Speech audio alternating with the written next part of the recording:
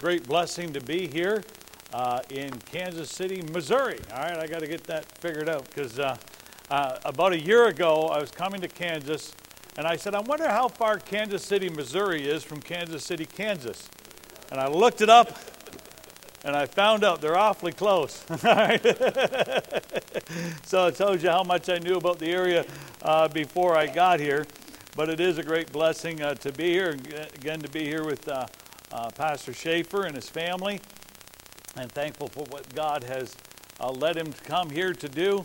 And we're excited about the future here at Eagle Heights Baptist Church and reaching this area with the gospel of Jesus Christ. Amen. Because I think we can all agree that we're living in a day where people need Jesus Christ as their Savior. Amen. With all the problems we got going on in our nation, the answer is Jesus Christ. And we need to get that gospel message out. Take your Bibles, please turn to Romans chapter number 10. Romans chapter number 10. You know, with its 195 million unchurched people, America has become really the new mission field of the world. We don't want to admit that here in America because America is the mission sending capital of the world. And so we don't want to look at that as our need here in this country, but really America needs Jesus Christ as their Savior. America has more unchurched people than the entire population of all but 11 of the world's 194 nations. All right, so you take 11 nations out, there's more unchurched people in this country than in the rest of those nations all combined. The unchurched population in the United States is so extensive that if it were a nation, so we took all of those not going to church. Now, when I say not going to church, so the rest that are going to church, and whatever type of church, but you take all those that are not going to church in America today, it would be the 5th largest nation on the planet. Right now, and when I say right now, the statistics I have are pre-COVID. So pre-COVID, 18% of Americans were going to church on a Sunday morning. And again, when I say church, anything and everything that called itself a church, 18% were going to.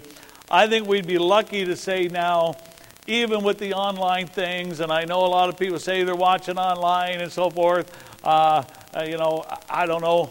I'm hoping you were doing it faithfully, all right, not making breakfast for your kids while it was on behind you, all right, but actually sitting down and participating, all right. But I believe right now we're well below the 18% of Americans that are in church service of any type on a Sunday morning. They are predicting, by the way, that within the next 15 years, that is going to drop to 8% of this nation will be going to church on any given Sunday morning. Now, England used to be the missions capital of the world, sending out missionaries around the world, if you know your history. And for years, we said in America, that'll never happen here. Folks, we're on that brink now. It is happening in our nation now. And if we don't do something about it now, we're going to just become just like them. There are many churches in England that you can go to that are now dance halls, bars, shopping plazas. On the outside, they still look like the church building that it used to be. You go inside, and they're serving alcohol and dancing and all sorts of things that are going on in these places that used to be houses of worship, houses that honored and glorified the Lord Jesus Christ. We're seeing that happen more and more here in America. My home church is in Michigan. Please forgive me. All right, I am a Ohio State fan, but God has called me to the mission field of Michigan, and so my home church is there. But many of you might have heard of Dearborn, Michigan.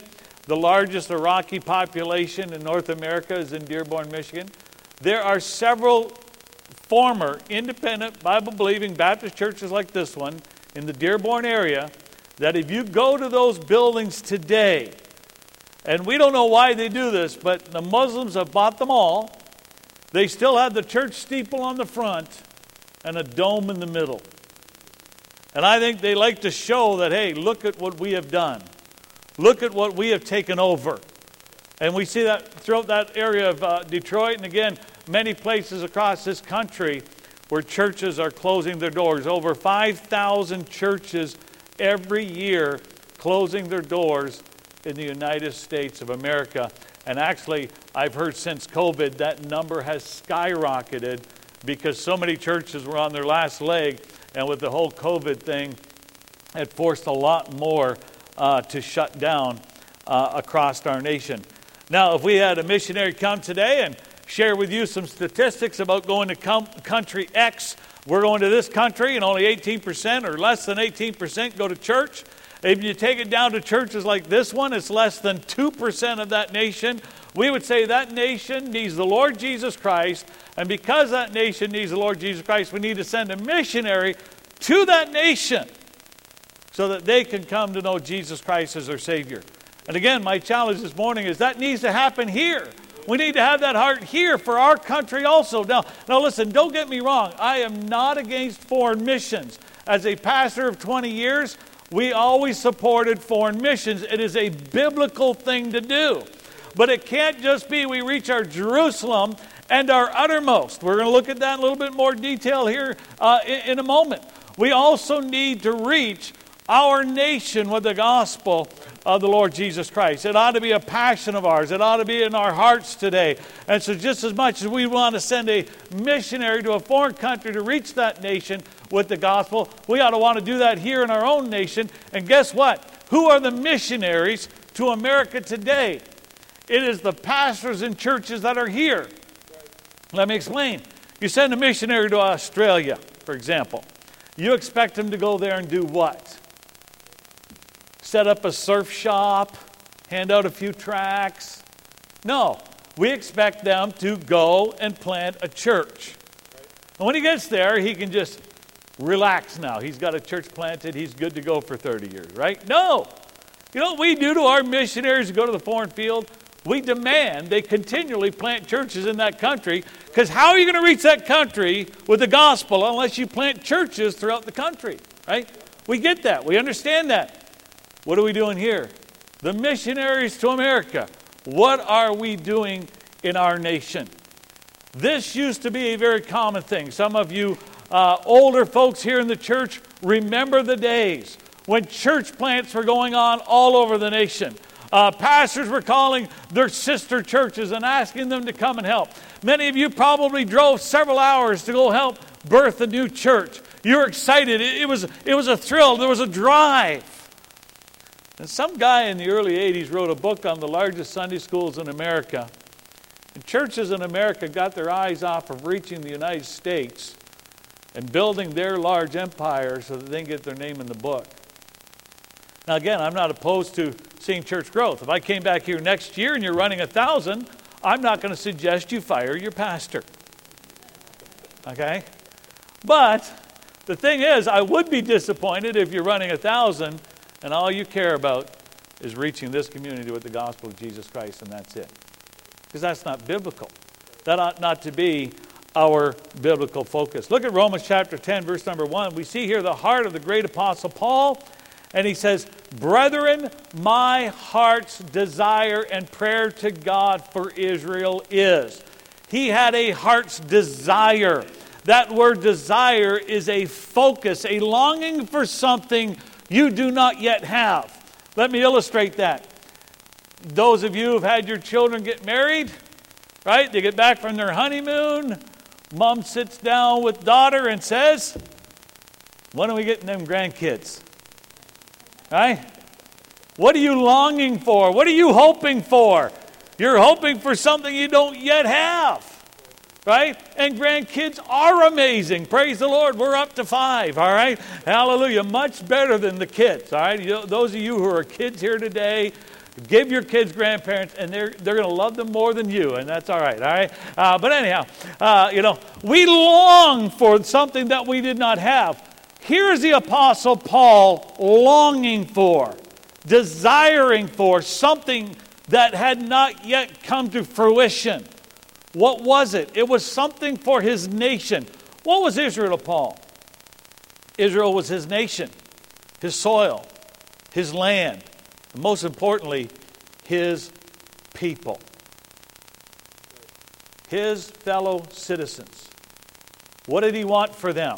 Now, in Paul's day, Israel was ruled by the Romans. We I've heard people complain about government in this country. I don't know if that's true or not. Okay, yeah, we all know it's true, all right? Amen? And so we complain about, could you imagine if China actually ruled?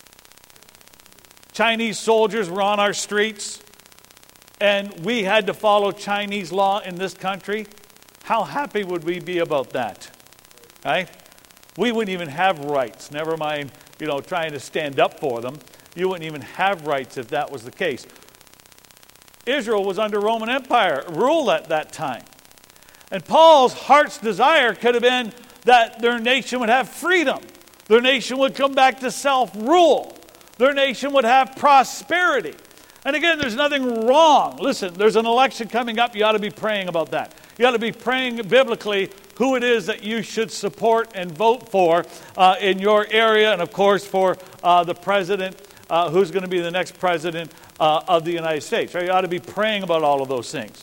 But I dare to say here today that in America, Christians, fundamental Bible-believing independent Baptist Christians, have spent more time in the last 3 months on social media criticizing political parties, people, debating why their candidate is better than somebody else's candidate, why this position is better than that position. And again, having some of those discussions is not necessarily wrong.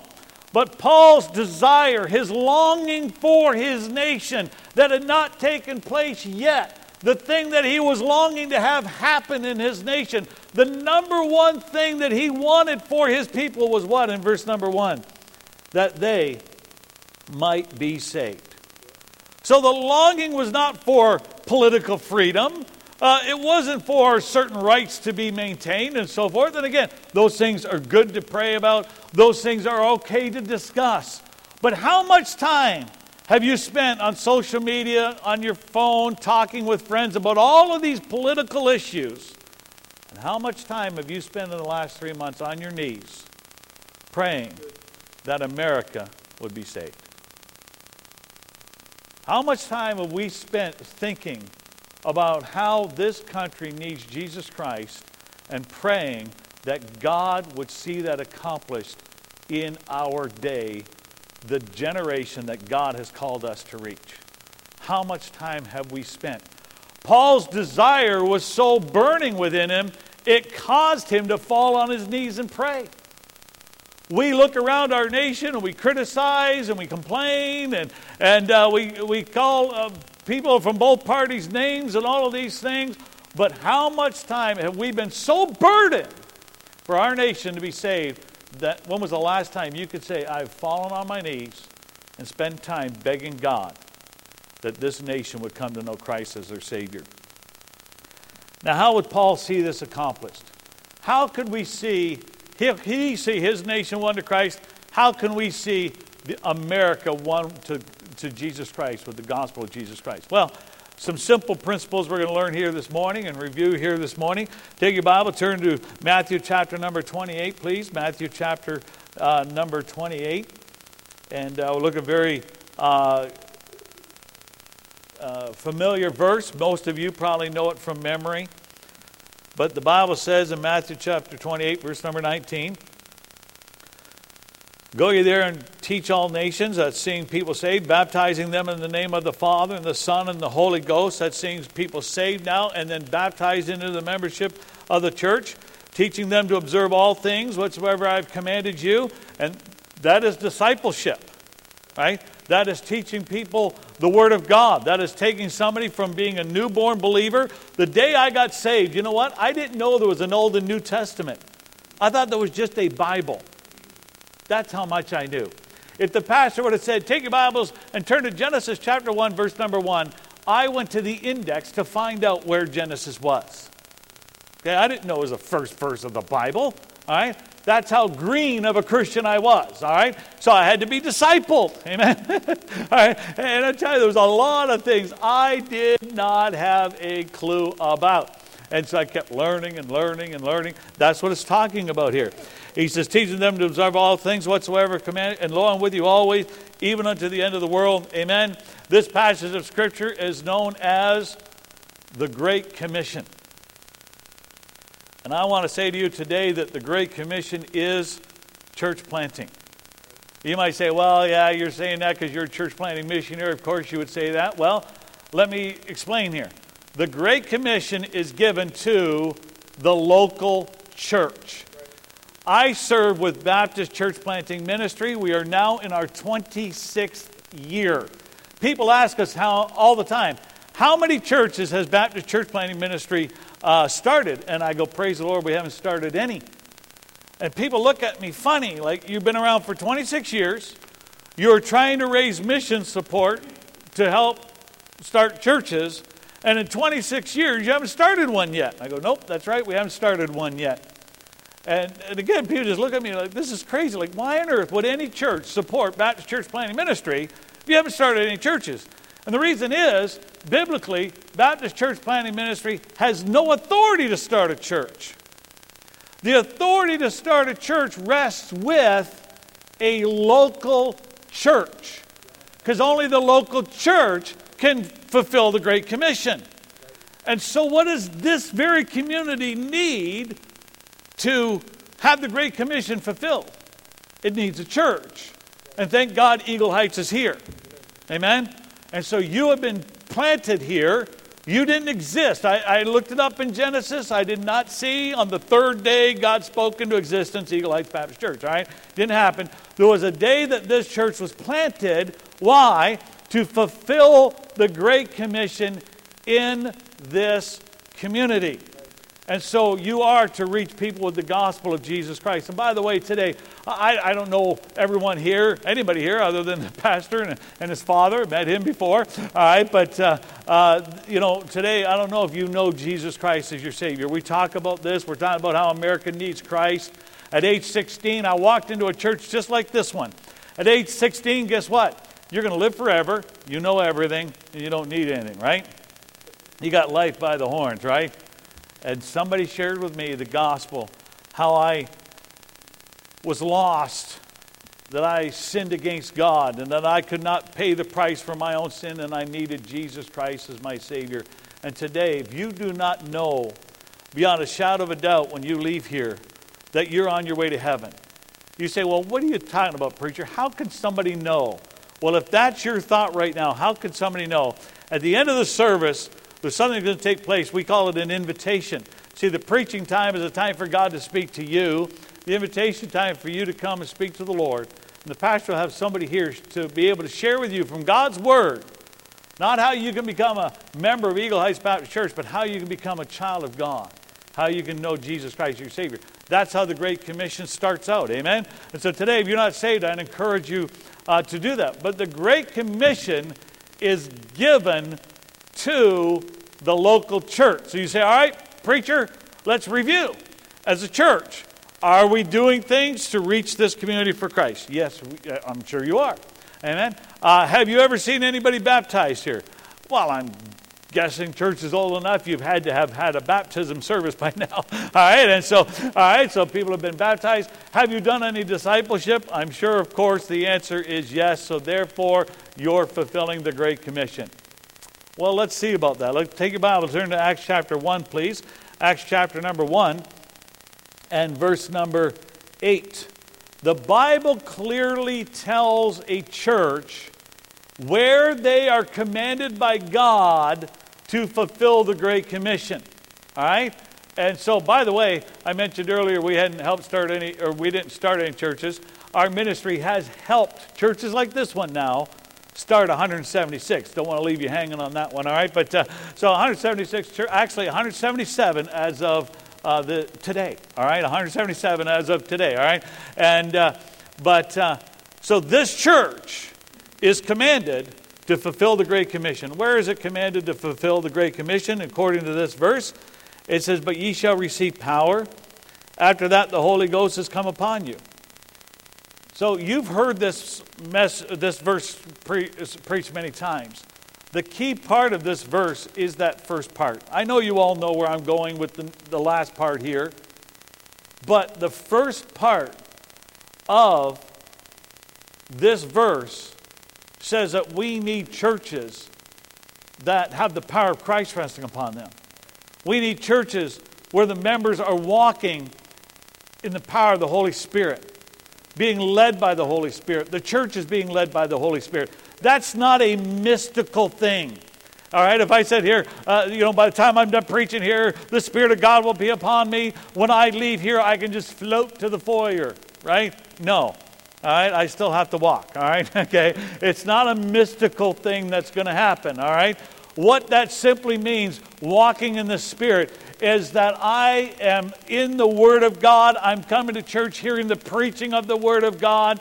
And the Holy Spirit of God is taking the Word of God and guiding me and directing me and leading me in my life.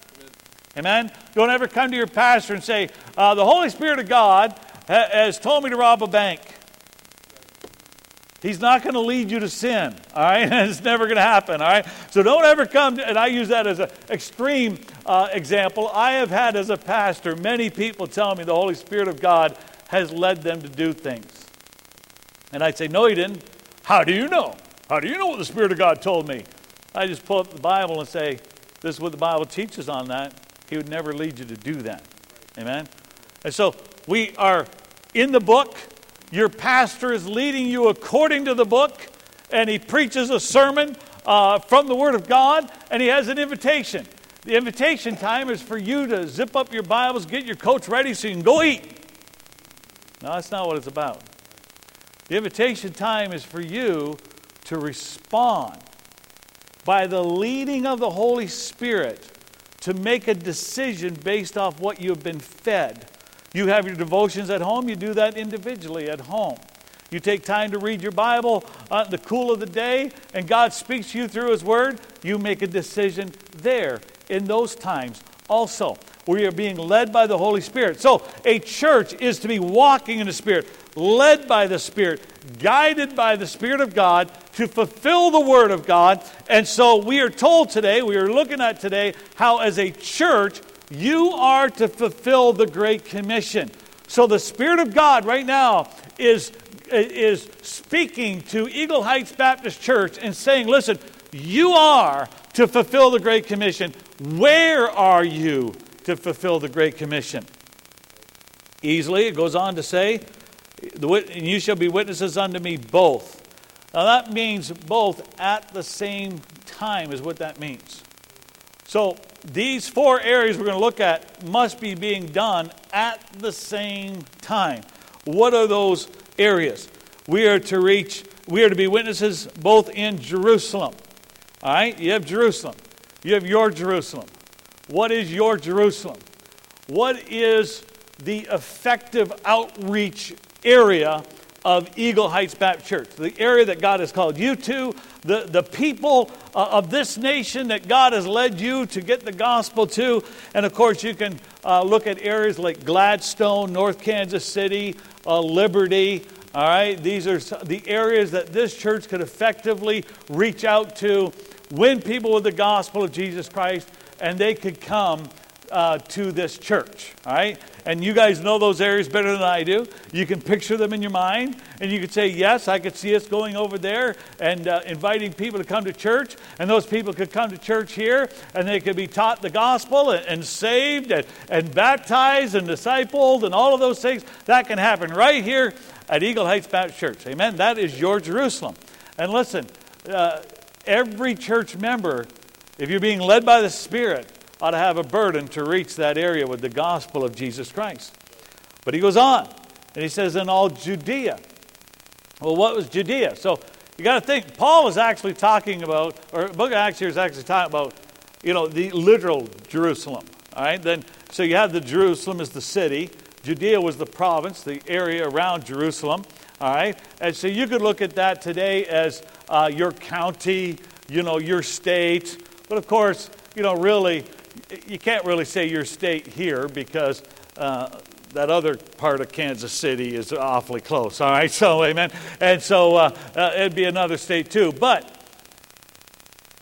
think about a 2-hour drive from this church. A 2-hour drive from this church is an effective area that your church could reach out with the gospel of Jesus Christ. Now you say, now, Brother Russ, that doesn't make sense. How on earth can this church effectively reach people 2 hours away? I had a member tell me once, Now, Brother Russ, I don't care what you say. If I lived 45 minutes away, I would drive every service to this church. And I go, yes, you would. I know you would. I know you love this church and you're actively involved in this church. However, could you invite your neighbor to this church? Could you invite the gas station attendant to come to the church 45 minutes away? An unsaved person is going to get in their car on a Sunday morning and get up extra early on a Sunday morning to come check out this church. No, they're not. That's why we need to do something. But you say, Brother Russ, Eagle Heights Baptist Church is responsible to start a church or to have it, to reach people 45 minutes away, an hour away, hour and a half away, 2 hours away. How are we going to do that? Well, the way you're going to do that is by birthing churches out of this church. Amen? It's exciting. My wife and I met back when the earth was still cooling, young people. All right, so all right, not quite that old, but we met quite a while ago, and we fell in love, and we got married. We had 3 children. We raised those 3 children, and hallelujah, they've all moved out. Amen? And so I told your pastor, I said, one day, praise God. And but anyhow, so ours have all moved out. You know what they've done? They all got married. And they all now have children. Well, 2 of the 3 do. All right? The one's backslidden. All right? No, I'm just kidding. I'm just saying backslidden because he hasn't given us grandkids. All right? But anyhow, so 2 of the 3 have had children already. Right? So what have we done? We have reproduced. And one day, God's going to take us home. And we have left 3 children, 3 in-law children, and so far 5 grandchildren behind. Amen? So we leave, but yet we leave a heritage behind. And folks, that's what reproducing a church means. You have a church. This is the mother church. And we'll talk about tonight a little bit more of how that happens, but you raise up and you reproduce yourself 45 minutes away, 1 hour away, an hour and 45 minutes away to these other communities with the gospel of Jesus Christ. Then it says Samaria. Well, Samaria in Bible days was a little farther away yet. It was the next area. You got Judea, then Samaria. Of course, Samaria was the area that was looked down upon, hated and despised. I don't know what your Samaria would be here, all right? In Ohio, we say Samaria is Michigan, all right? And but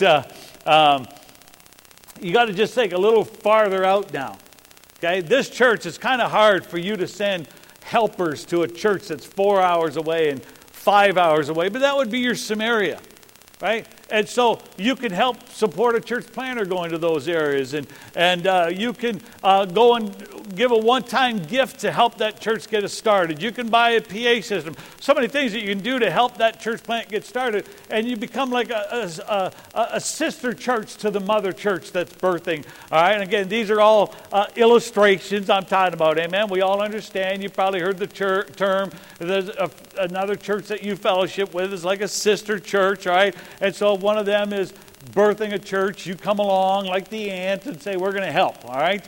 And be a part of that and be a blessing and so forth. And so that's how it just keeps going. Now listen, this is the exciting thing to me. Think about this. There's about 13,000 churches like this one in the United States of America right now. 13,000. If 13,000 churches like this one had a heavy longing to see America won to Christ, such a heavy longing that it got them to their knees. We'll talk about that again a little bit more this evening service. But 13,000 churches praying over their Jerusalem. You know what that means? 13,000 different Jerusalems being prayed over. The church that both of us pastors in Toledo, Ohio. My home church now is up in Michigan. Those are 2 different Jerusalems. Right? There's 13,000 Jerusalems out there that they could be prayed over. You know what else? There's 13,000 different Judeas and 13,000 different Samarias. Now picture this. If churches across this land had a biblical vision, a biblical longing like the Apostle Paul had, a biblical heaviness of heart that leads them to their knees to beg God that the people of their Jerusalem would get saved, the people of their Judea would get saved. And because of that longing, they did what the Bible tells them to do and go plant churches in those areas. And then they had a biblical vision to see their Samarias come to know Christ. And because of that, they got biblically involved with seeing churches planted in their Samaria. Just think what God could accomplish in the United States of America today. We think Donald Trump is the answer to America. No, he's not. He's a human leader.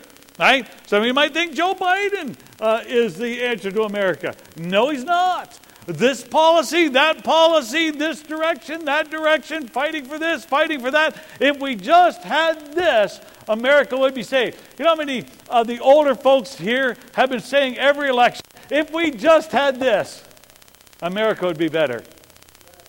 And you know what? Some of you remember the 50s and the 60s. How is things going? Better? Okay, we might have some more conveniences. Our cars are a little nicer. Amen. All right, we got air conditioning in them now and all that stuff. Feel great. But morally, and the state of our nation is getting worse and worse. The answer to America is Jesus Christ. It is churches like this one spending time praying and begging God to see this Jerusalem won to Christ. Your Judea won to Christ. Your Samaria won to Christ. Spending time doing what the Bible commands us to do. See, Paul didn't just pray and then get into his recliner, take out his remote control and drink some coffee and say, boy, I hope it happens. He begged God and then he followed the Scriptures. And we need churches that are going to spend some time on their knees. And then they're going to get up.